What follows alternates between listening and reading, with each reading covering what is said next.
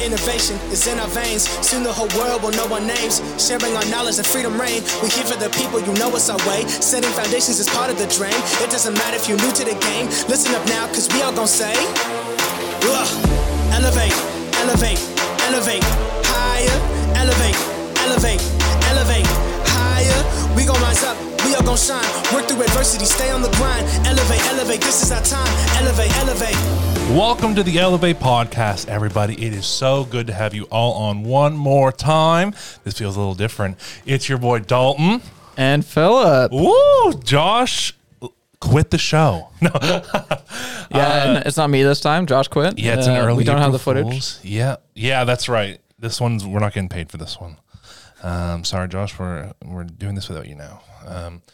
But all jokes. It's unique being without Josh here and just doing it solo. Yeah, no, it's we've had a solo episode before. Yeah. And it's been a minute. So. It's been a minute, dog. We talked about AI last time. Sort of been not a negative light, but yeah, it wasn't like an exposing light. Yeah, it wasn't the most positive. I feel like we've talked a lot about AI over the last couple weeks and we've been all into it, man.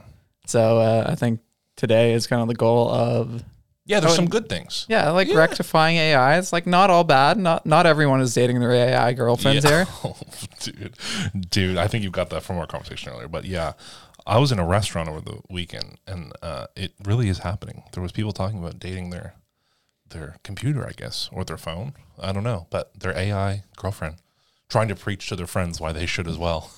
Yeah, no, it's weird, and I think the worst because that's Replica AI is the AI that we talked about. Yes, way back when. That's the one where it was just you and I, right? No, that was the AI that's like that has dating citizenship, now. Right? That's one we talked about before. Was the AI with citizenship? Oh no, that was the one out of Dubai. Like Saudi somewhere there. But Replica AI is the one now that has like the dating feature. Got it. And I think the weirdest thing is like I kept seeing ads on Instagram about it. Like, oh, they're pushing it?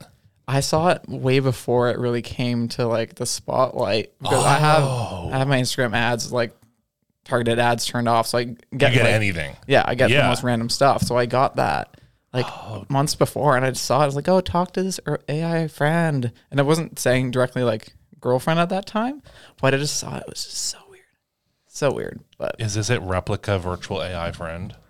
Oh, that's it. Yeah. Oh, dude, it is a full-fledged app. People love it. 4.3 stars out of 5. 11,000 ratings, Philip. 11,000 people. If it was an AI shrink, I would diagnose this thing with BPD. It has very poor object constancy, but the fact that I can even make the comparison is both uncanny and intriguing makes you think. It's watching you. I love it. Okay, so Replica is one of them. I think that's the one we talked about. And so I'm not sure which app this gentleman was referencing or website. I don't know. Maybe there's several. But yeah, man, people are into it. It's happening in real life around us. It's taking over, man. So we got to talk about the good AI. The AI that could be saving lives. Yeah. We talked about just written before we started that there's one we're going to talk about that has cancer indications. Yeah. As an AI. Yeah, I mean, we didn't really read into it. It's kind of just gauged it. And the first page was like page 404 can't be found. So of course, it is a Forbes article. So I think that's an error. I generally trust Forbes, but who knows? So for people who obviously, I don't know if we'll put this on the screen, but what is generative AI? So concept and applications explained. The term generative AI is used to describe AI systems that can create new information from scratch, as opposed to merely evaluating or acting on pre-existing data. Avatars on social media sites and text-to-image converters have both made generative AI more accessible to the general public in recent weeks. Oh, okay. So I would say it's like where ChatGPT is not inherently generating things all the time because it, of course, is accessing the internet. But they use an example of text-to-image. So have you used those AIs yet?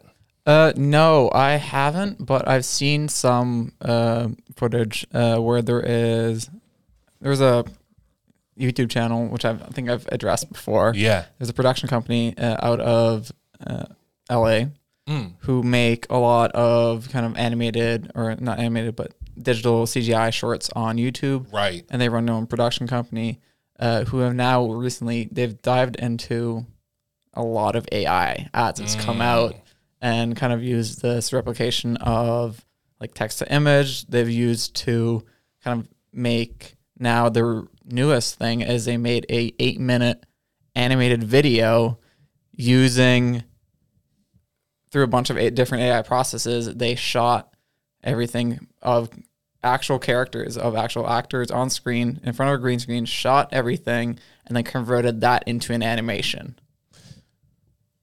So wait, so you're telling me they told the computer, like, we want an 8-minute animated skit on, like, let's say, like, for school, you could say, like, make an animated skit on drug use and why it's bad.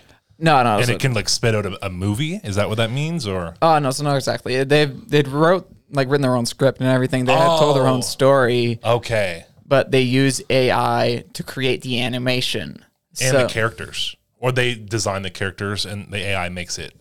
So, for example, it's like they take a picture of you, Yep. and then they give a general description of what type of animation style you would be in, Okay. and then it applies that to every single frame throughout the entire footage, and then using kind of 3 different steps of AI, because there's that one which you talked about, the text-to-image one, Yep. where there's a text-to-image that can make distorted images turn into real images. Like based on blobs, it will be like, that's an elephant. Right. And using that technology, they distorted their initial footage of the actors, just distorted it in a way where it was consistently distorted the same way, so that every frame was like somewhat different, but distorted in the same way so that the AI would replicate the same kind of image for every single frame. Got it. So that, like, the way that I would say be like morphed or whatever would be unique enough for the AI to know it's me, but enough that, like, so it's like a unique identifier almost. Like when you see this gray blob, that's an elephant or that's Dalton throughout the whole skit. Yeah, like similar to that. And then using the AI, they put it through the entire process, like every single frame that they shot, made it look, gave it like identifiers like animated 80s style, like some, I think it was based off some like vampire anime or something, where it just got the kind of animation style jawline to match what they wanted, put it throughout the entire thing. It was a little bit janky because of course it's AI. Yeah. But then through putting it through another AI process, it smoothed everything out and made it like the animation pretty like smooth throughout, where certain frames you could pick out, you couldn't even identify that they're made by an AI. Dude. So someone who's in film, what does that scare you? I feel like I've shown it to some classmates as well, and it's a little freaky, but it's not like a 1-2 step, and it's of course, there. yeah. So I feel like but what would that look like in 25 years? That's the point, right? I feel like it is definitely opening Pandora's box to this like new era of, I guess, entertainment. But I feel like it also is, and that's what they talked about in the video too when they explain everything, is it allows for the opportunity for a lot more people to tell their stories, right? It's no longer that limitation of, you don't have a giant production studio that's animating for you, right? So now independent creators can shoot their own things just by themselves with some friends, and then using AI. Obviously, you need to learn about it, you need to apply it properly, but you can now tell stories that you otherwise couldn't tell, right? So it definitely opens that opportunity.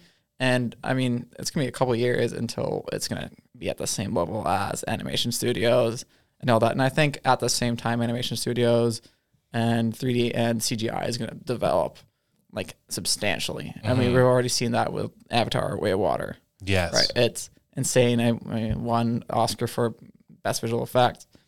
Yeah. But everything is kind of happening very quickly now at the same time. And I think it's very interesting to be kind of a part of that, to understand what's going on in the change. And I don't necessarily think this is a bad thing. Yes, the AI does kind of copy. Yeah, it takes off of other kind of other people's work and then applying it. So that's a lot where kind of artists are coming in against AI because it is copyright infringement. Right. at a certain point. Yeah. But then if you can, say, create your own visual art style, apply that to the AI and give the AI enough of a database to be like, this is the Elevate like animated style, for example. Yeah. And then you could animate multi-stream bunch of videos faster instead of having to animate all of those single things. It can streamline process like that a lot easier for independent, smaller creators who don't have these giant budgets, because all these AIs are completely free to use. So that, like, in my mind, I'm going, like, if I was, say, a school that was teaching arts or something like that, like, I would encourage the learning process of using AI rather than, like, discouraging AI completely, like, condemning, because I don't think this is going away, right? Like, I don't think AI is not going this far to just die one day. Like, this is some future type stuff. Yeah, I think it's very it's important to identify AI and what it is. I've seen a lot of posts where it's like, oh, look at this art created by an artist. And then I read the descriptions like AI artist. I'm like, you should identify that. You shouldn't say this is an artist, because that takes away from actual artists. Right. But using it in a way where it's not destructive to other creators and other people's art, but using it to create its own visual art style.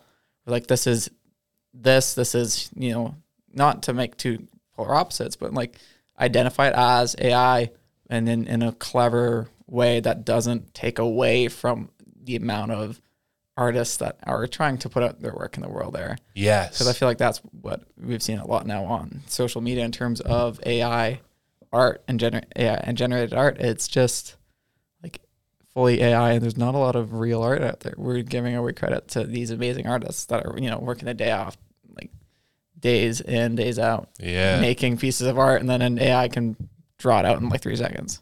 Yeah. So and then it starts to like make you think, what is art? Like, do you enjoy art because of someone's creative vision, or do you just like it because it looks cool? And I think both are fine, but I guess art is in the eye of the beholder as well, right? So I mean, that's, I think, the first thing I learned going to NASCAR, art is subjective. Yes. Yeah, one thing. Yeah, and I noticed that a lot, you know, when you go into someone's house and you look at like the way maybe they've decorated it compared to maybe the home you grew up in, and you think, I would never have picked any of this. But they love it. And so, yeah, it just kind of makes you think, like, where do people get their ideas too? Yeah. Interesting, man. Well, so that's I would say that's a really good introduction to what generative AI is. And so then I've got a couple links in here for, I think, the applications of it. How will generative AI disrupt video platforms? So generative AI is an artificial intelligence model that, when trained on massive data sets, can generate text, images, audio, and video by predicting the next word or pixel. The simplest output, called a prompt, the simplest input, called a prompt, to generate AI is a text description. Based on that text, generative pre-trained transformer, which is GPT, so ChatGPT is Chat Pre-trained Transformer, can write a paragraph. A text-to-image model such as Stable Diffusion can create a picture. Music LM can create music, and Imagen Video, I'm assuming that's what they pronounced Imagine Video, can create a video. That technology will democratize all kinds of content creation. For video creation, it could level the playing field more than smartphones and social video platforms have already done. It will also fundamentally change the video content industry. So that's exactly what we just talked about. Is like video content industry, I think, is so wide, because like a TikToker is a video content creator, a YouTuber is, a movie director is, and then there's independents scattered throughout on tons of different, you know, areas. And if you've got a platform right now that you say can make an 8-minute video animated, like, that's already longer than what you could post on TikTok. So to me, that means that AI has conquered how to make an animated TikTok, how to make an animated YouTube video short. The only next level is like they must be shooting for movie. Yeah, I'm not sure. I mean, to be fair, that AI, it was a step-by-step process using like 3 different AIs. I think Stable Diffusion was one of them. Okay. But so it's still not at the same level where you can just give an AI a prompt and then it will create it. But right. I think that's what it says is it's the tool, right? It Yes. allows for, I think it allows for creativity to spur more.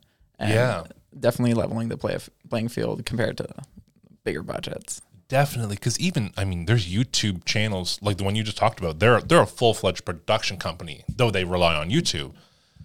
If you and I wanted to start an animated series or something, maybe we could write the script, but we don't have the funds to like you said, you have to hire an animation team, right? Like it's not just one person typically for a video, right? Depending on the size, you would need a team. So if you can have a free service that all you need is the script and maybe spend a few days finagling it, maybe you'll need to hire one person.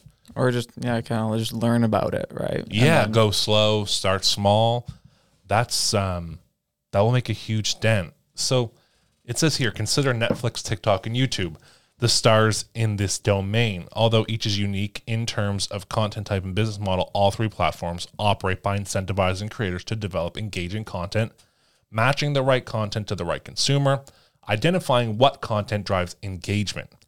Each of these elements build on each other to create a flywheel that has helped all three platforms gain viewers at high speed. So then it goes on to say why Netflix and YouTube are in trouble. So Netflix, TikTok, and YouTube have done well due to their ability to determine content relevance and engagement. So then we'll move on to the next headline, just so not to drag on. Extracting useful, precise features. If a video is commissioned, as happens at Netflix, the categories it falls in are known: genre, cast, duration, etc. But those are broad and sometimes subjective labels. Of course, many of the video's features can be specified. The script, shot list, other production features are known precisely. But attempts to use this data, however, lead to the other extreme. There can be too much information to describe just one video. What does that mean? Do you like too much information, especially in a data mine, doesn't make sense? I think it comes down to, I think in this regard is like, what is a video? Or like, what is a genre of a movie? You can say it's a horror movie, but then, for example, if you take, there's a very big difference between a kind of B movie, horror movie, or a slasher than, let's say, Ari Aster, Midsummer, where it's a psychological drama, right? It is putting the amount of information in there to actually describe it, right? Because everything now is to identify differently. It's not just this; it's also this, right? And to kind of niche down from all these other things. I saw an example the other day where it was like different types of electronic music, or it's just like the most niche, like smallest thing, and it's like the vaguest description of it. But then you listen to it, it's like, oh yeah, someone sounds like that vague psycho. Right. It's EDM. Psycho mushroom skeletons. Sure, sounds like that. Like, so it's just how much detail do you want to give into these descriptions before you're like revealing the entire plot of the movie too. Oh, I understand. So that's a really great point that I hadn't considered is, the more you describe, why would you watch it? Yeah. Yeah, and I think it also comes down in this course, in case of commissioning stuff, how much do you need to describe it to sell it? Oh. Because that's kind of what we've been learning in all our screenwriting classes is in terms of logline and a pitch, and just how do you present your movie? You should be able to present your movie with 2 lines, where it's just one long sentence kind of describing this happens. So, for example, a Torn character is raised on a desert planet until he finds out that he has secret powers that he then needs to use to save the galaxy. That was good. I was like, I'm ripping off like Star Wars, but that's essentially what the log line of Star Wars is this like character in a weak spot, right? Encounters this, which changes his life because he's this greater thing, like the hero's journey. That's what it's essentially called. So every movie has these kind of step-by-step descriptions of what happens in the movie that to specify it. So this now you have to identify it because everything is kind of that same. Every movie is similar to that, but it's got a different spin on it. So then identifying that and how do you sell these different movies now that everything can be created? Right. Like you could, your wildest dream Could be. Yeah. Oh, interesting. Okay. Overcoming barriers to creation. So that literally the thing we just talked about. So, I mean, I won't go too far into this, but closed Hollywood-style content production is expensive and slow. Netflix spent $17 billion on content in 2022. Netflix co-CEO Greg Peters said, but if we deliver a Wednesday every week, if we deliver a Glass Onion every week, we'll get the vast majority of those viewers back. Clearly, they can't yet deliver a Wednesday, in quotes, a popular and high-budget modern spin on the Addams Family, every week with their current production model. The alternate model is the open user-generated content used by TikTok and YouTube. So what we just spoke about, how this could level the playing field, as we've said, or, or does it level the playing field, or does it allow huge corporations to get even further?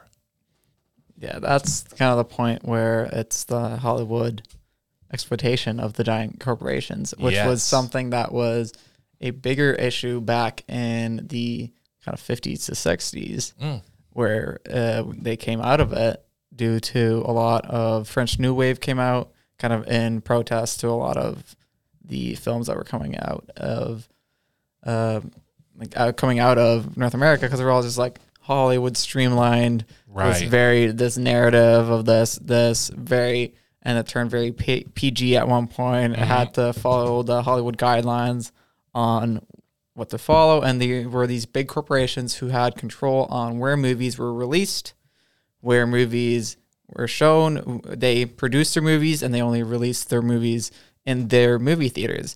Does that sound familiar? Oh, that's interesting. So just now is, let's say Netflix make their big budget movie, only release it on Netflix. Yes, an original. Exactly. Same thing with Apple. They produced this movie, only released it on Apple. So there's all these different apps now, which were basically going back into that same kind of big studio ownership that was happening back in the 60s, 50s, where it's just like there's so many few independent producers now because all of them have to go through these major companies in order to sell their productions. I mean, it's a little better now, but still, I think now, because the amount of budgets that are going into these huge movies, we're kind of going back into that kind of that Hollywood big corporation ownership of production companies, which is why like Marvel keeps being able to push out these, Disney owns them, keeps being able to push out these movies, which aren't good. Yeah, they're mid. They're not good anymore. Yeah. They're beating dead horses. Yeah, I've heard so much bad about the new Ant-Man movie.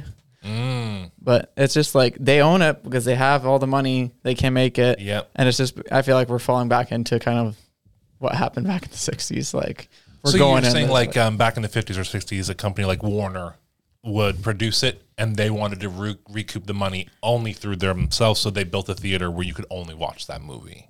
So they essentially owned the production and the distribution of the movie completely. So they were like vertically integrated for the whole thing. Yeah, it was vertical integration essentially. Got it. Wow. So then, you look at it today and you think, well, that's literally what's happening. Because I've got 1,700 subscriptions on my phone to watch different movies on all of them. Prime Originals, Netflix Originals, Apple Originals, Discovery Plus has an app. Like, they all have apps. Yeah. That all cost a monthly. Like, it's crazy to just try and watch them. Yeah, that's really interesting.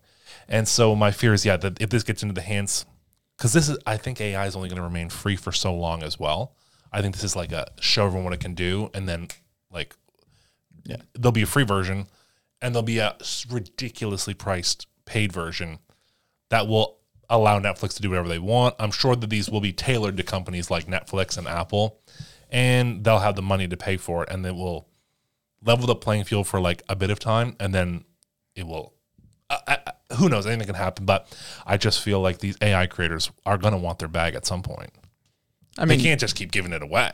Yeah, that's true. Deservedly so. Like, they are creating some stuff that is pushing our society into the future. Yeah. And I feel like they definitely are going to get, some recognition at some point. Yep. So I feel like it's from who they get the recognition from. Yes. Who was really going to decide the future of AI.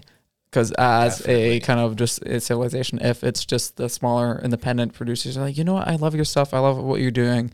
Like, you've helped me grow as like a independent producer of videos. Like, I appreciate you stuff. if they get a lot of that stuff, they'll continue to push it free. Yes. They'll probably get some kind of monetization compensation for it. Yep. But if these big companies are like, you know what, you guys are stealing from us, let's buy you out. Okay, that you bring up an incredible point. Because in my mind, I was like, yeah, they'll leave the free website version for the little guy, and they'll charge companies for their API. Like they'll charge companies for like the direct access into their software. But when that's not good enough, Disney could afford to buy pretty much anything. Apple can afford to buy pretty much anything. So then all of a sudden, say Apple gets their hands on the entire code base. It's like, okay, so now Apple's the only one that can make these AI productions. It sets them worlds apart. And then we're like right back to the 50s. Yeah. Even at a higher level. I mean, we did talk about, didn't Bing bought up with a ChatGPT. So that was a paid.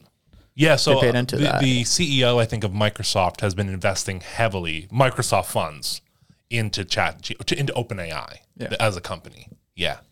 And also they integrated it with Bing, right? Which was a part, you had to pay into that. As a user? I think. Oh, I don't know if you do. I think right now it's just like trial, like maybe beta, but that may become part of, I assume it will become part of like Office 365, which is a monthly fee. So like right now for my website email address, it's through Microsoft 365. It's $15 a month or whatever.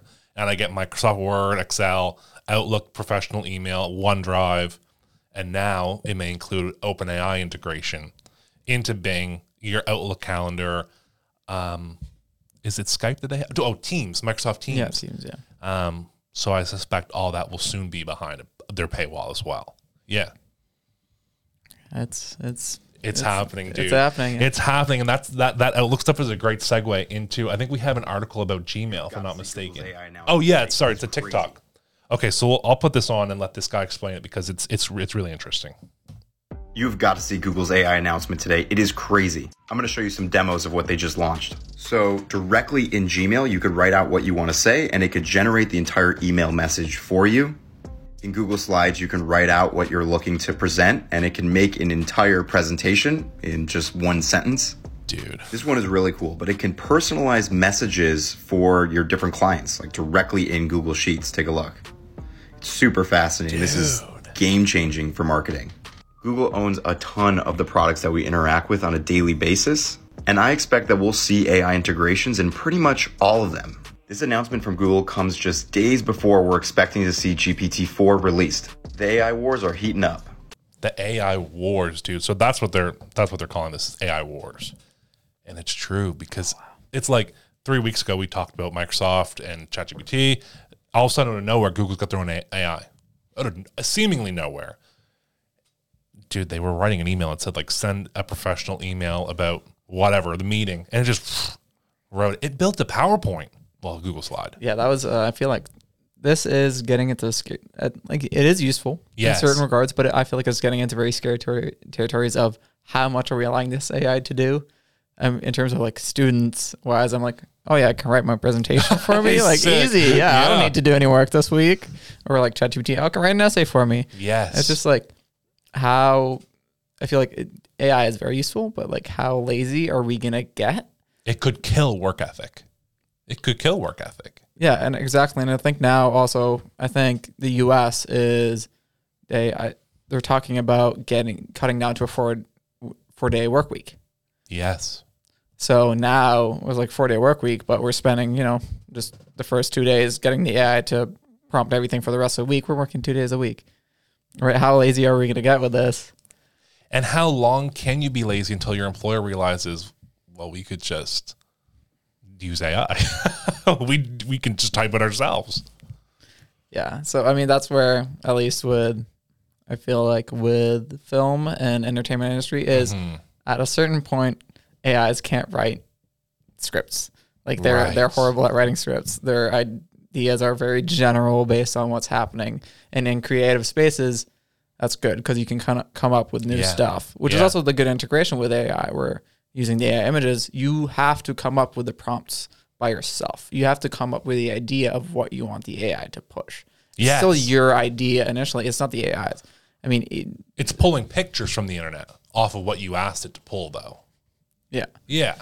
So there is some creativity there where it's still human minds behind the creative process of it. Yes. But certain like writing emails to people, yes, it can quickly do that. You know, it can definitely speed up processes. So I think for smaller businesses, yeah, it's useful. For example, Current.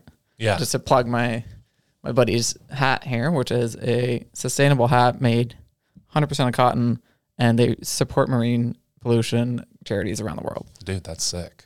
Yeah, so that's the stuff that's coming out of Acadia nowadays. Oh, dude, that's nice. So, and 10% of proceeds go to marine pollutions. Dude, we love a sustainable business. So anyways, then, for example, small company just being made can use AI to then integrate an email chain of everyone that subscribes to the kind of business. It's like, hey, do you want to sign up for our email chain?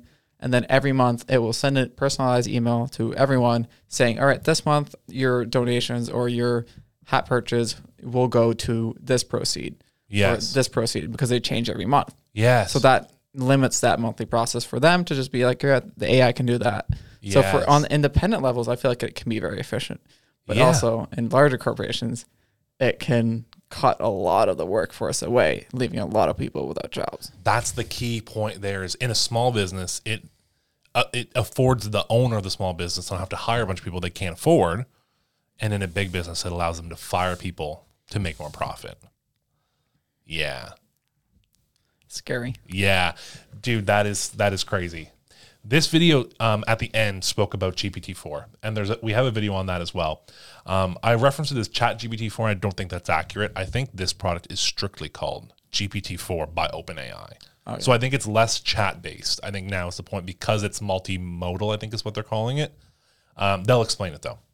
GPT-4 just dropped and the internet is freaking out. I'm going to tell you exactly what it can do, what it can't do, and where I think it's going to be the most disruptive. It was trained on a lot more data than its predecessors, and it had a lot more human fine-tuning. It's knocked some academic tests out of the water. So the bar exam was in the 90th percentile, LSAT 88th percentile. There was a lot of others that it performed exceptionally on. But it could also be argued that if any student had access to the entire internet, they would probably be in the 90th percentile of the bar exam too. There were some exams that didn't do well on. Okay, but here's where people are really freaking out, that it can see and do tasks. In other words, it's multimodal, which means it can accept images, so you could give it a picture of something and ask it to write a summary about it or a caption about it. So instead of just feeding it a text prompt and getting text back, you can feed it images, and it's actually performed a lot better than humans on some types of vision tests. I want to reiterate that vision for an AI system is a very different thing than human. This is pretty cool. So now it has a 25,000 word count. AKA, can you write me this entire novel kind of thing? But where I think it's going to be the most impactful, Programming capabilities just keep getting better and better. I mean, existing programs have already made programmers 50% more productive. That number is just going to keep going up. But one thing to keep in mind, it is massively flawed. So again, use these systems as like a co-collaborator, co-creator, but know that they have a lot of limitations. And this is just the beginning. I'm going to do a lot more videos on GPT-4.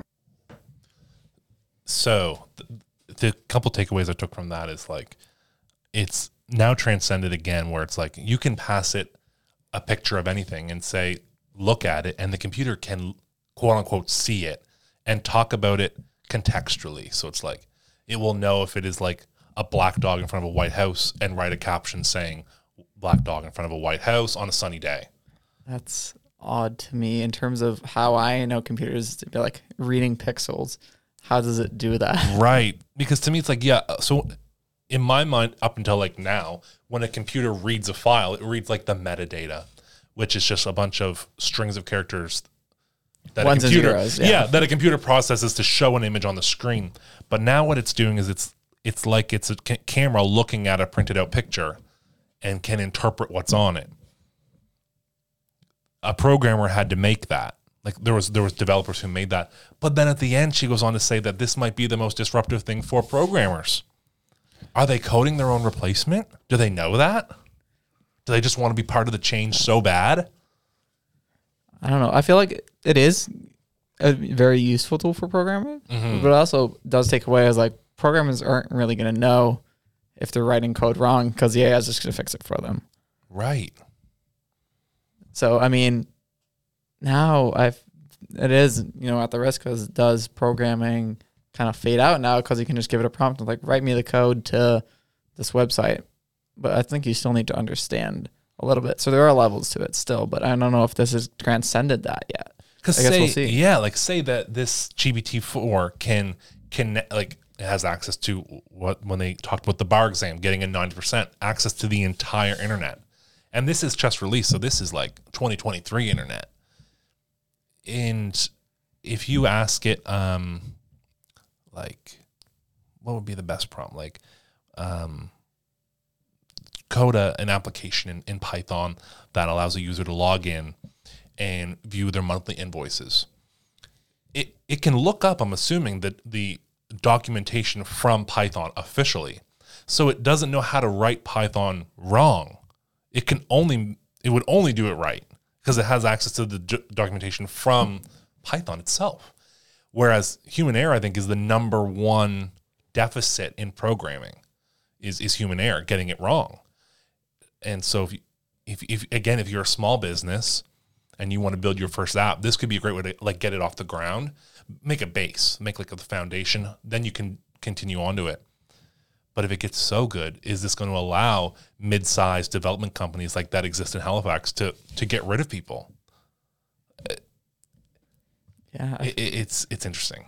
I feel like we're very much coming down to the point where it's like, are we replaceable by robots at this point? Like, is this the Jeffersons? Is that the Jetsons, or what is that show? The Jetsons is the one where they have the spaceship. Yeah, and it's like they're living this futuristic world. Like that's what I always thought it would look like, and it's not. It's very much just your laptop being so ridiculously powerful, your phone being powerful. Good thing mine stopped working. Dude, yeah, good thing you can't use your laptop. Yeah, man, and I mean, there's people even in this comment section of here where it says, I was thinking about being a programmer. My dreams are now death. We will certainly need programmers well into the future, but AI will definitely impact the industry. So this creator is quite vague. Like, I wish she would say, like, why it will be so impacted. Like, just to say AI will impact it. I wish there was more context, but so someone said, so it theoretically can help with understanding any math problems, like having a tutor. Oh, an implication I did not think about. Yeah, that's... Dude, I'm awful at calculus. I'm bad at math. Like, is there a need for me to know calculus? Yeah, I do wonder how it teaches, though. That's also the thing, because there's a very certain way of teaching, right? You can't teach every single person the same way. There is different dynamics with people too. So I don't think it's going to fully be able to take that step away, because I'm like, now I'm afraid of like teachers' jobs here. Like, can an AI teach all of us, or do we even need to get taught because the AI can do everything? And maybe it's not that the AI teaches, but maybe the school board now doesn't have to write their own curriculum. But now we're getting to that spicy point where it's like, oh, who wants their children to get taught by a robot? Especially like in America right now, a word that's going on is indoctrinating our children. And so do you trust the internet, like, for example, an AI powered by the internet, to determine what your children are taught? If the school board could cut 10 jobs, keeping in mind the school board is the government, I'm sure they would try. I feel like the government loves to do that. And we don't. And another implication I think that's even more severe is, what if the current people hired to write the curriculum are using AI and just not telling it, just to make it easy? I don't know. I wonder how much content we're interacting with already that's AI written that we don't know about. Like, for example, on my couple websites for my companies, the content is all AI written, and it's pretty good. I had to go in and adjust some things because it kind of writes like Wikipedia. Like, it writes not phonetically correct sometimes. Like, it just kind of reads weird. But I wonder how much is on the internet. Because you can ask it to make blog posts. So I wonder how many pieces that we've come across that maybe could be AI written. Because there's no laws that say you have to disclose it. Yeah. No, it's, definitely. That's a scary point of kind of how much has this already taken over, right? I feel like sometimes the internet catches on to things late, right? Has this already been very much integrated into a lot of systems? And we were just too naive or ignorant to AI to even know. I could see it happening. Dude. I love how we started this. So, like, let's talk about some positive things there. Well, I mean, the thing is, I think these are generally positive. I will say, like, having GPT-4 being able to, say, for example, take in images and provide context, I think is wildly helpful for a certain demographic, I think it also takes away from others. So maybe we framed the episode wrong. Maybe it's not all, maybe we shouldn't say all the positive things, because I think there's in no one case where it's strictly positive for everyone. I think there's always an upside and a downside to things. I think maybe it's just more to one than the other.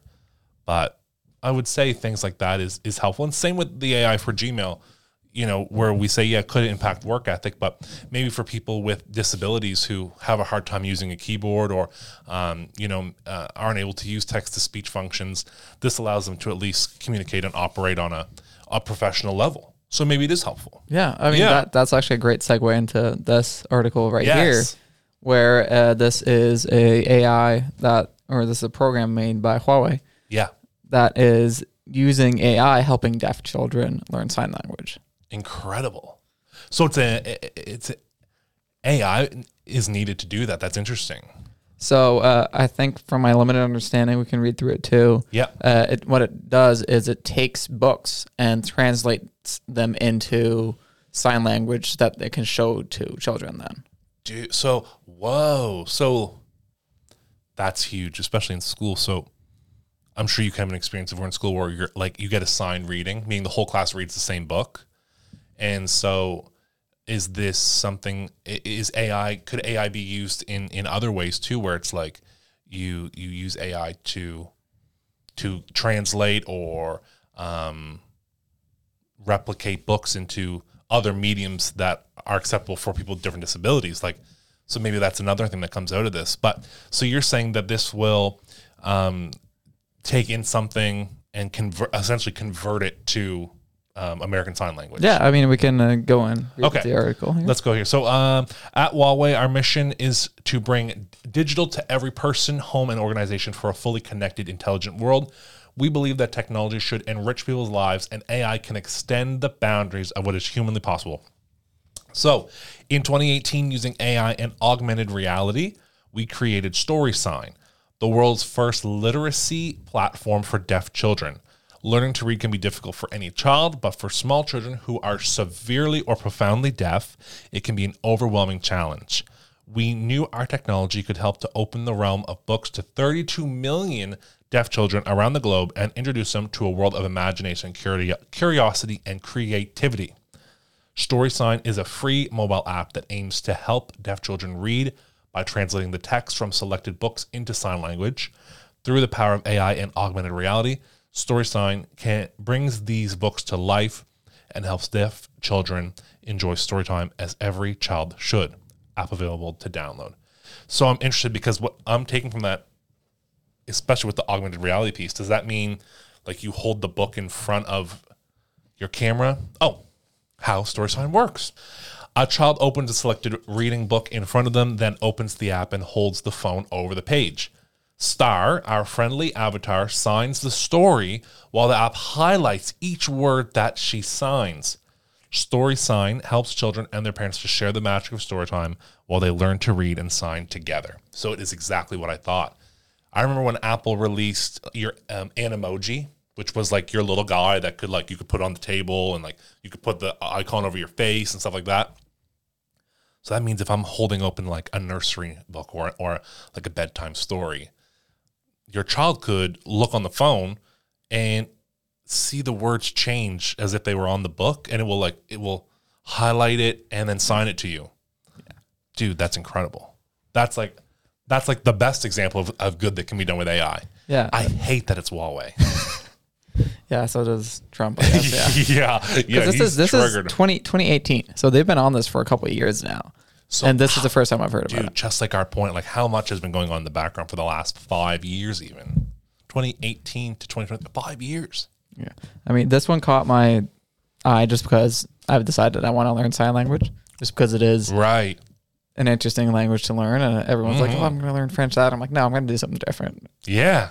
But so this, I mean, it's so useful. I mean, the fact that, the stats that they're putting out, I haven't used it with anyone because I don't really know anyone deaf yet. Right. I feel like I'll meet people eventually. Of course, yeah. But the fact that they put out here with the 32 million deaf children around the globe, that is a large amount of children. That is a staggering number.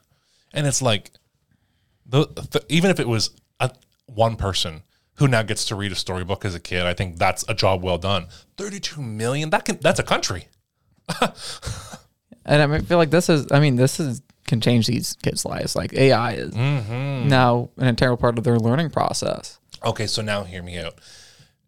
One day we have smart glasses where their little avatar can pop in when you're just holding a regular book, and it will sign to you the words on the book in front of you, all by wearing glasses.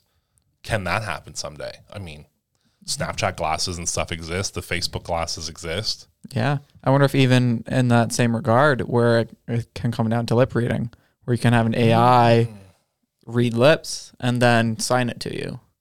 Oh, okay. That's super interesting. And then this goes to rebuttal that. Will there ever be a time where that person would be able to communicate back through like glasses or something and have like a voice come out of their glasses so they could communicate with people who aren't able to speak ASL? Like, that's like with eye movements through the glasses, could they say what they want? I don't know.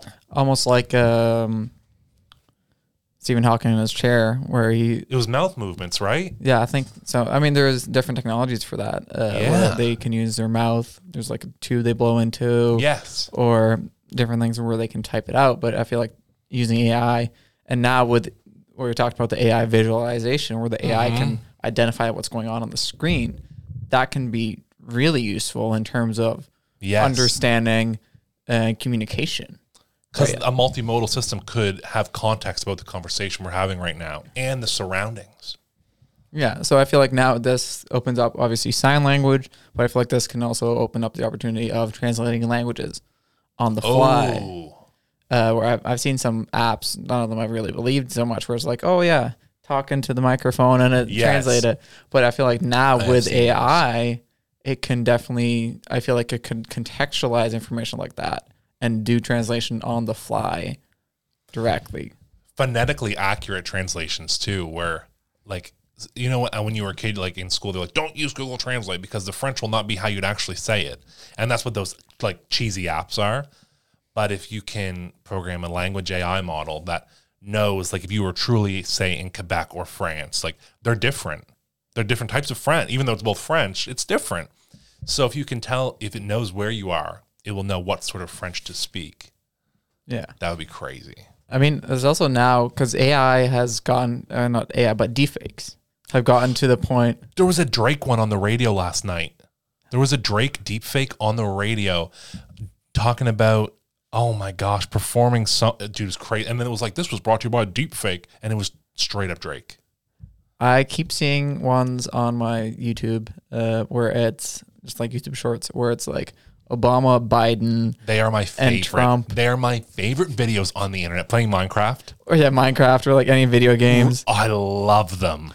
I saw one the other day which had the Queen in it. And the one with Queen Elizabeth and like Ice Spice, the rapper, she's in it, and Drake's in some of them too. It's incredible. And they're pretty good. But it's scary. Well, because the Queen Elizabeth is talking about playing Minecraft, and she's dead. Yeah, but it's also scary because now you can get these voices to say anything. Yeah, like what if they get Biden to say like nuke war? Yeah, exactly. I've seen some where the video, I don't know why these show up, but the video cuts off just as a person is about to say the N-word. Oh yeah. Where it's just like that's you can get these voices now to say this, and that's scary territory. I mean, you can get these voices to say anything, and I mean the faces aren't animated with them. But now, I mean, possibly with this, the new multimodal, yeah, you could animate it. I mean, there's also I think that's been around for a couple of years now, where it will like track your face and just like apply animation on top of it. I mean, it's super janky, but I mean, we're getting right now. It's janky. We're getting to that point now where it is possible, maybe within a couple of years, where AI can create its own face, give itself its own voice of someone else. And someone can just get an AI to, you know what, hey, AI, do this thing for me where you're going to deep fake Biden and launch a drone strike on Russia. Game on. It's like that then it's like that is like life altering. Just to shine light on the upside, on the good side of deep fakes, where say a world leader or a business owner, someone is out sick, but they have to have something ready, or they've lost their voice, but they have their voice saved to their computer and they can make it say anything. So it's like, if I'm the owner of a company, I have to deliver a presentation or something, or I need to send a message or something like that. Maybe there's potential for that, or even people with disabilities who aren't able to talk can use now a deep fake to talk however they want. Yeah, they could pick their own voice, or even more so if they were once able to speak, and they have recordings of their voice, they could, once they've lost it, could program a deep fake to sound like how they once did and get their voice back. Yeah. I feel like there's all of this technology just keeps making me think of Black Mirror. We are living in a Black Mirror episode right now. We're really just diving like head first, man. Oh, nosedive. It's yikes. That's one of the best episodes, I think. Dude. But yeah. That show was ahead of its time, because now it's like, it's happening. Like, there's more and more similarities to things that happened on that show than I think I care to admit. Yeah, no, it's that's a spooky show. Yeah, it's scary. I think it's so scary because it's so beyond. We thought it was so beyond our reach, but now that it's like, it's right there. The growth appears to be exponential, where it's like 6 months ago, none of us were talking about AI, and now nobody's not. And it's like ChatGPT to GPT-4. ChatGPT just came out like months ago, it seems like. And now this new model's out, and it's like way higher. It's way more powerful in that short amount of time by the same company, probably with a ton of Microsoft dollars. So it makes you think. Yeah, no, that's the whole point, right? With AI, it can just go on top and it's like, I learned from this one, learn from that one. Because AI learns faster and faster, and the more it's replicated, especially with like learning, let's say AI is learning video games, it flops around for the first like 200 iterations. Yes. Until it learns to walk. And then all of a sudden within 1,000 iterations, which is done in an hour, it's beaten the entire video game through the most incredible, I don't know, cheats or whatever, but it's still figured out how to solve this entire thing. Yeah. So applying that to real world things, it's what iteration are we at right now? Right? Is this still the fish flopping around on the floor? Right. Or are we getting to that point where this peak? I feel like is only going to go up from here, right? There's only going to be more of this. More of it's going to be applied to spaces that we don't even know. Oh, yeah. Like if we were standing in front of a mountain, we are not even on the mountain yet, I don't think. If we're looking at the sign right now to the mountain. Yeah. Like we're approaching the incline. We are nowhere close. Now that's an interesting analogy we make. Mountain. Does one day, because the mountain has to go down too, is there a catastrophe waiting? Is there a downside? I mean, we've talked about many, but I wonder how stiff of a repercussions will come from this.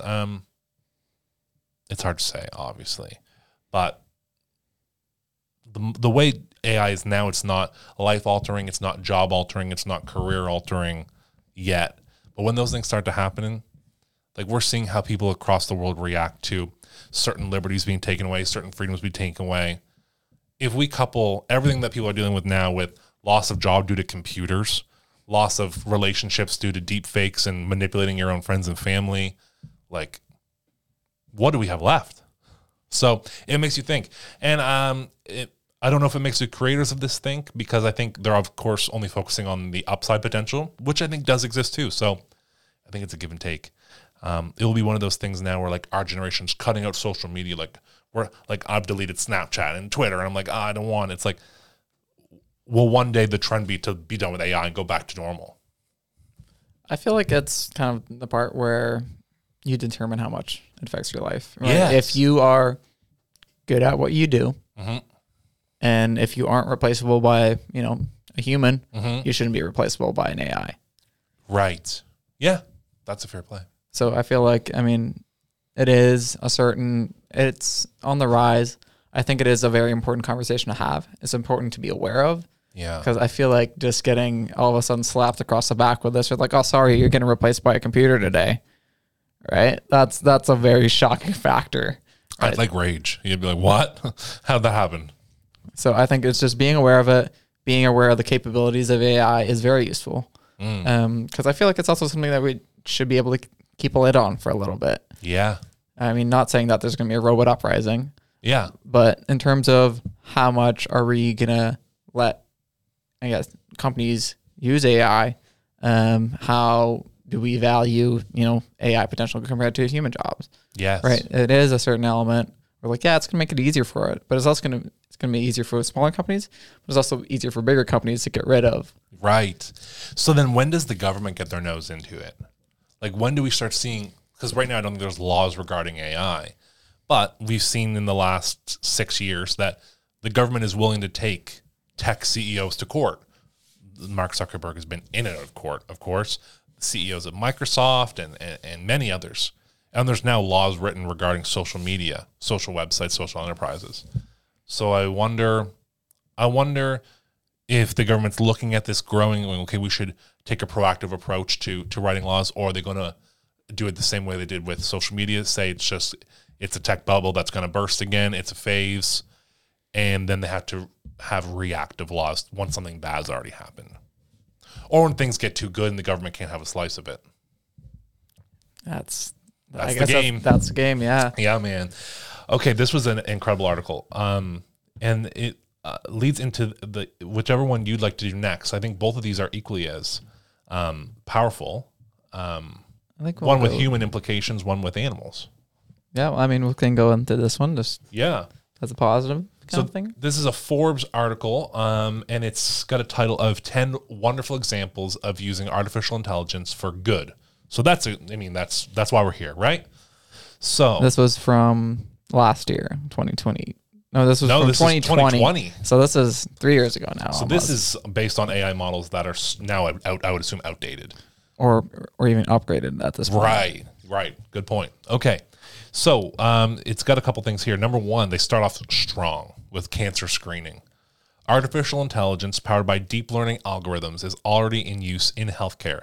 Specifically, AI's imaging capabilities are promising for cancer identification and screening, including breast cancer. A group at Mount Sinai used deep learning-based AI algorithms to predict the development of diseases with 94% accuracy, including cancers of the liver, rectum, and prostate.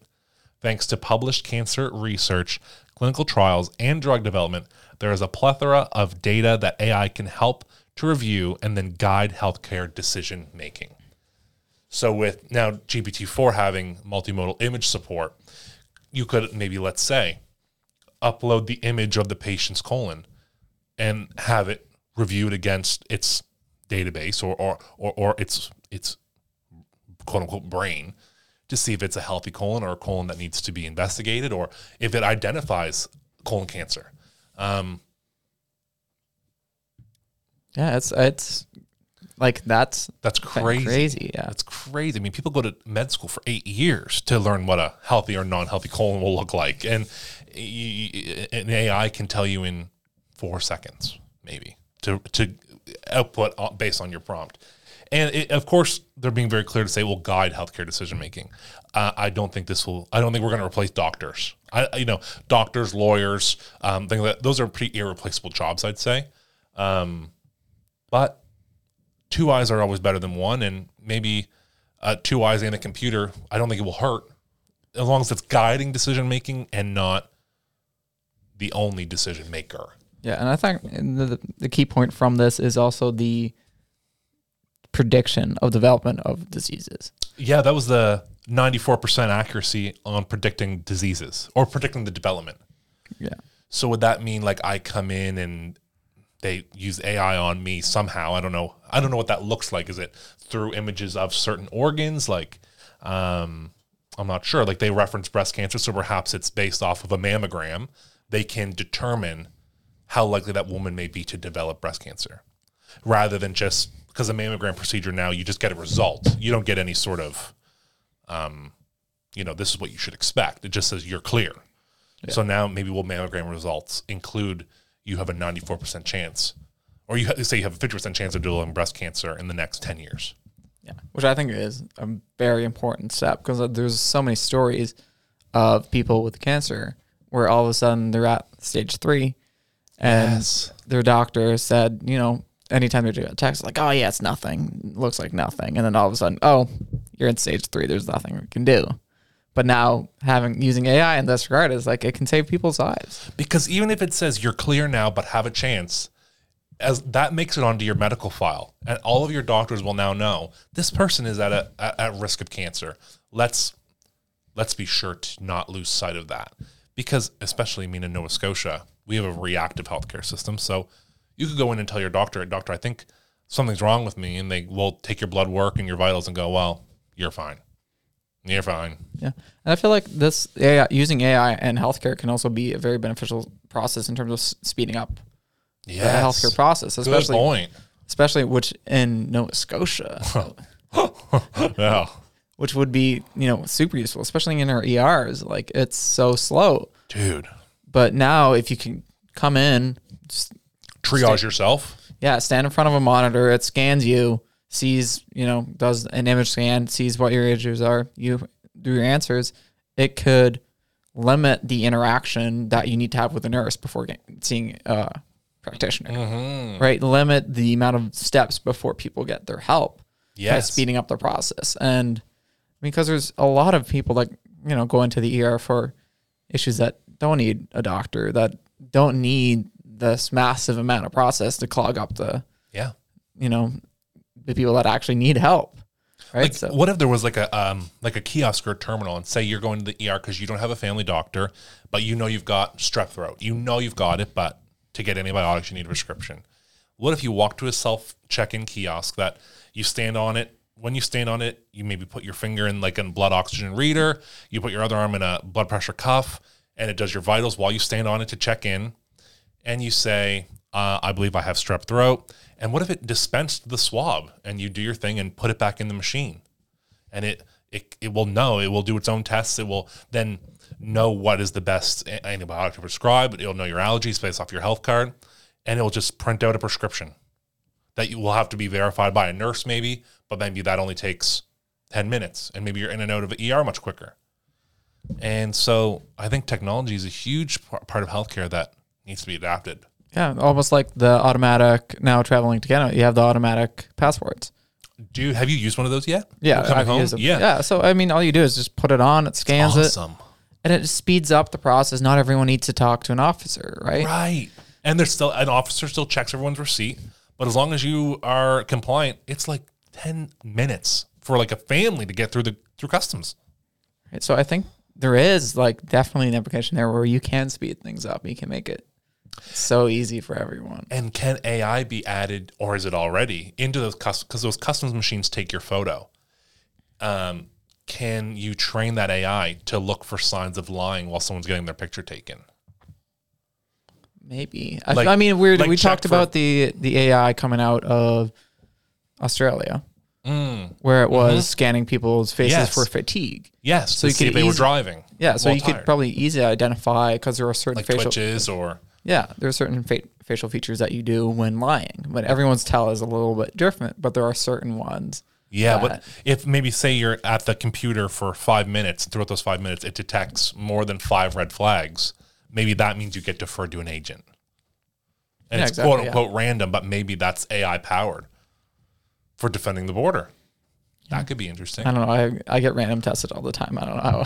Oh, dude, that's so far from. I think once you're tested, once they like put a note on your file, I swear it's not random. It's always my laptop that gets drug swabbed. Every single time it goes Really? through, it gets drug swabbed. It's just because it has so many like corners Ports on it and and it- ports. Oh, when I was a kid, I had this Roots backpack that would always get swabbed for, like they do the drug thing and put in the machine. As a kid, I was like, I guess. Yeah, no, I'm so used to it getting like You swabbed. just pre.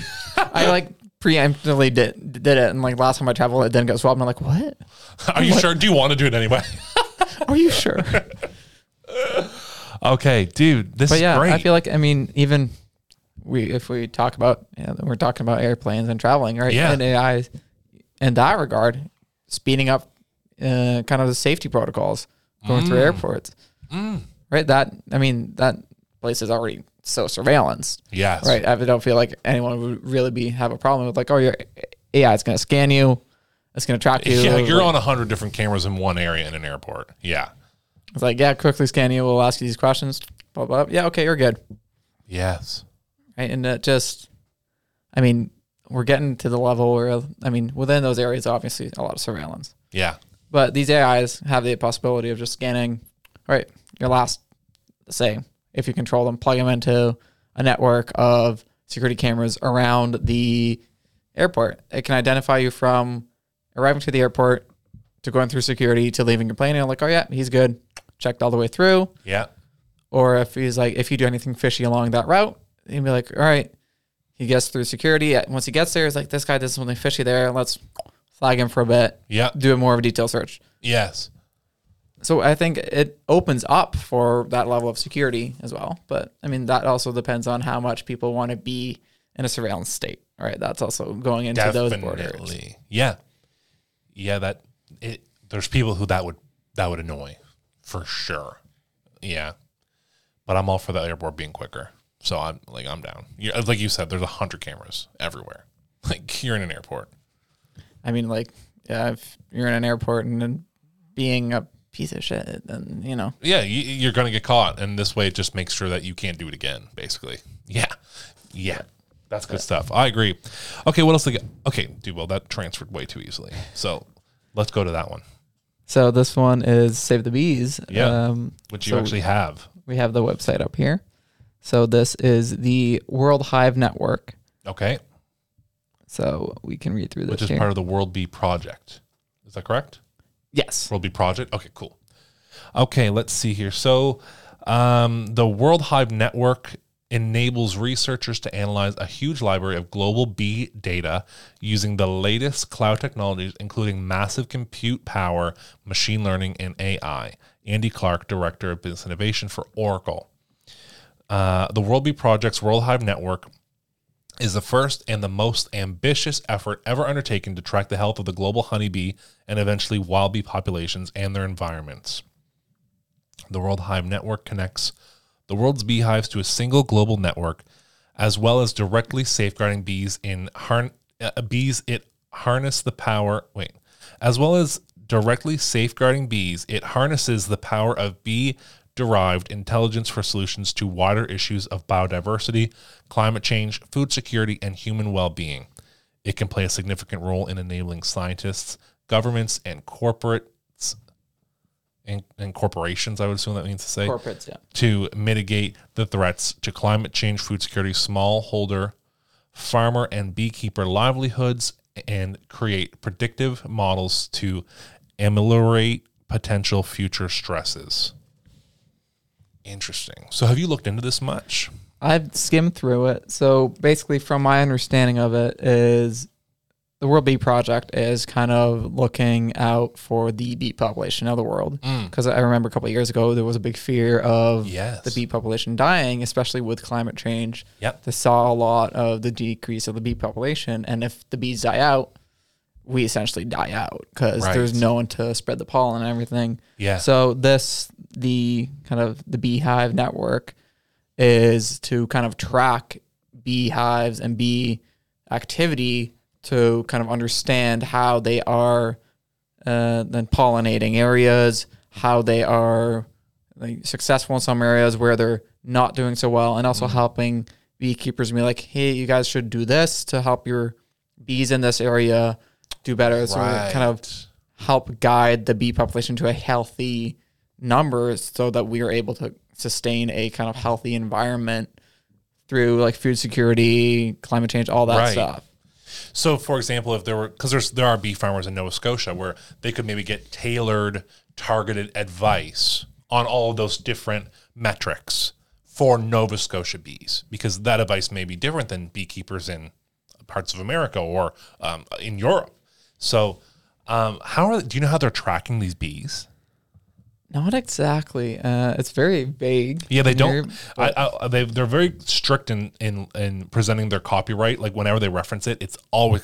So I assume this stuff is pretty like safeguarded. like they're however they're doing it. Become a leader, join the community, connecting hives, connecting lives. Okay, let's see. The World Hive Network is partnering with Bee Hero to grow this groundbreaking initiative. It now has 50,000 intelligent hives in its network and around 2.5 billion bees. So there's the answer: is they're artificial hives. Yeah, I guess so. So they probably have like some sort of tracker to see when bees arrive and leave. Yeah. I wonder if there are trackers on bees. That would be very like just little tiny, like on their little feet or like something. Specs. Like Yeah. And I wonder, like, exactly. I wonder how unique it is. Like, are they just tracking the hive and knowing 1 bee entered, 2 bee left, 2 bees came back, 3 bees left? Or is it like unique down to they can track, because they're saying 2.5 billion bees. Yeah. So obviously 2.5 billion, that could mean there's a variety there. So I wonder how specific they are. But yeah, no, it says it achieves this by using AI and advanced cloud computing technologies to analyze honeybee and environmental health data from monitored hives in different landscapes. So very vague still. Very vague, yeah. This approach helps to improve farmer and beekeeper livelihoods by enabling sustainable solutions. So that's the same jargon as up above. So yeah, there it is. It's like, it's retro. You can retrofit it on existing hives because that's just a standard wood hive. So I think it probably is like a tracker, and probably some sort of it can identify what type of pollen's entering and exiting. Yeah, because I believe they can only enter through those little squares. I believe there's no other way into the hive than through there. Yeah, so they probably have like a count of bees entering and leaving, as well as pollen they're carrying. Probably a weight. Yeah, something like that. Yeah. So I mean, it's interesting. I think this is from. Oh, that had the government's website on the bottom, eh? So this is the UK, United Kingdom government. Oh, sorry. The World Bee Project is a member of the UK Government Department for Environment, Food and Rural Affairs Pollinator Advisory Steering Group. So they're not a government agency. They're a UK community interest company, is what it says at the bottom. So yeah, it's just about keeping bees, I guess. That is incredible. I mean, bees are, obviously as a kid, you're like, bees sting me. I don't like bees. But, here's their mission. Oh, okay. So the mission for World Bee Project, our mission is to blend artificial intelligence and computing technology with world-leading bee research to help solve the interrelated challenges of biodiversity decline, climate change, food and nutrition insecurity, loss of beekeeper and smallholder farmer livelihoods, and threats to human well-being. That last part is human well-being is what I was just getting at, is we rely heavily on bees. Yeah. Bees pollinate the food that we eat at times, most times. So it's relied upon. So I think that's a huge thing. And when you think of like, how do I monitor bees? Like, I feel like that's not an easy job to monitor a little tiny bee, and they're everywhere. Yeah, 2.5 billion or million or billion? Was billion. It? Billion bees. That's a lot of. That's a lot of bees that they have tabs on, dude. That's crazy. So, dude. Yeah, no, I mean, I think it's a very. That's a good one. I think that's a good thing. It's a good thing. Yeah. I mean, don't really understand the full AI behind it. They have slapped the AI. Yeah, they're using the word AI a lot, but they're keeping their technology quite under wraps. Yeah, I do feel like that is kind of a thing that's been happening a lot, where people do slap the keyword, the buzzword. Yeah. Oh, dude, they really missed out on an opportunity there. But putting AI onto things, where it's like, is it really AI or is it just very well written code? Yeah, because AI is different than just well written code. Obviously, AI is code, but when I think of AI, I think of it like a computer turned person, almost. Like it's a little different. Yeah, like is it learning? I mean, the whole thing is AI is constantly learning from doing things. Is this AI, or is it just jotting down notes every single time and then uploading it to a dashboard? Yeah, exactly. Right? Is it, if it's taking the information and then applying it to something else, then then maybe that's a different question. Yeah, and I know they have mentioned like they're using this to relate it to studies and to make changes. So I'm sure there is some aspect of it where it is true AI, but you're right. The lack of them explaining their AI does make you believe it's just a little bit of a buzzword. Yeah. And I mean, even that's also like in any regards of AI, like AI imagery, is it making it, is it using learning to do that? Or does it just have a database filled with it and then copy pasting? Right. Like, is it just going on like Pixabay and just like looking up free to use images? But I think that the learning comes from, is it constantly taking more of this information on its own, or is it getting filled by a human? Right. And that, again, you're right. A lot of these places don't like to divulge that information because it may blow up their spot as well. Yeah. Dude, interesting. Yeah, that's an That's an AI show, man. That was great. It's nice to touch on. I know we got into some of the negative things. It's kind of hard to not, because there's obvious negatives to them. But I think we did an all right job at highlighting some positives. I think it's also, it's more about just educating. Definitely. Yeah. Just talking about it. Yeah, I feel like the AI conversation has been very guided down one this way. It's like, it's taken away from artists. Yes. It's doing this. Oh, it's writing essays for us. I think it's more about, like, what is it really doing? Yeah. Like, what applications does it really have on us on a day-to-day basis? Yes. And we talked about, like, what, 3, 6, 8 different options. And there's got to be, like, thousands, if not tens of thousands of different applications for AI. Millions. So, could be more AI in our lives than we even knew, because they've been doing this for 5 years now. Well, iOS 17 just got released today. Not released, announced rather. And I don't know if there was any obvious mentions of AI, but surely a company like Apple is not getting into AI. Like, they must. They 100%. There's definitely some AI already in our phone that's tracking. Well, you think, like, when I drive by a certain location enough, my phone tells me, would you like to go on work mode? Because it knows when I'm here, I'm generally working. So it's like, that's already kind of AI. Yeah, it's already learning. Yeah. Same thing. It's learning about me and my behavior. Yeah, so I think the phone's already tracking data like that. So definitely there is some sort of information that's being gathered from that. And yeah, I don't know. I feel like it's there, and it's happening. It is happening, and I think it's a very important thing to be aware of and kind of be ahead of. Yeah, at least be educated on it, so that way you're not blind to what's happening around you. You can at least have an idea of what's happening to you. Yeah, be ahead of the AI uprising, be on their side, and let's go, robots. That's right. Well, that's right. We love you, robot. Don't take over us. Google, I swear I'm good. I have a Google Nest of mine. It's true. Yeah, dude. Yeah, you got to be nice to those things, man. Who knows?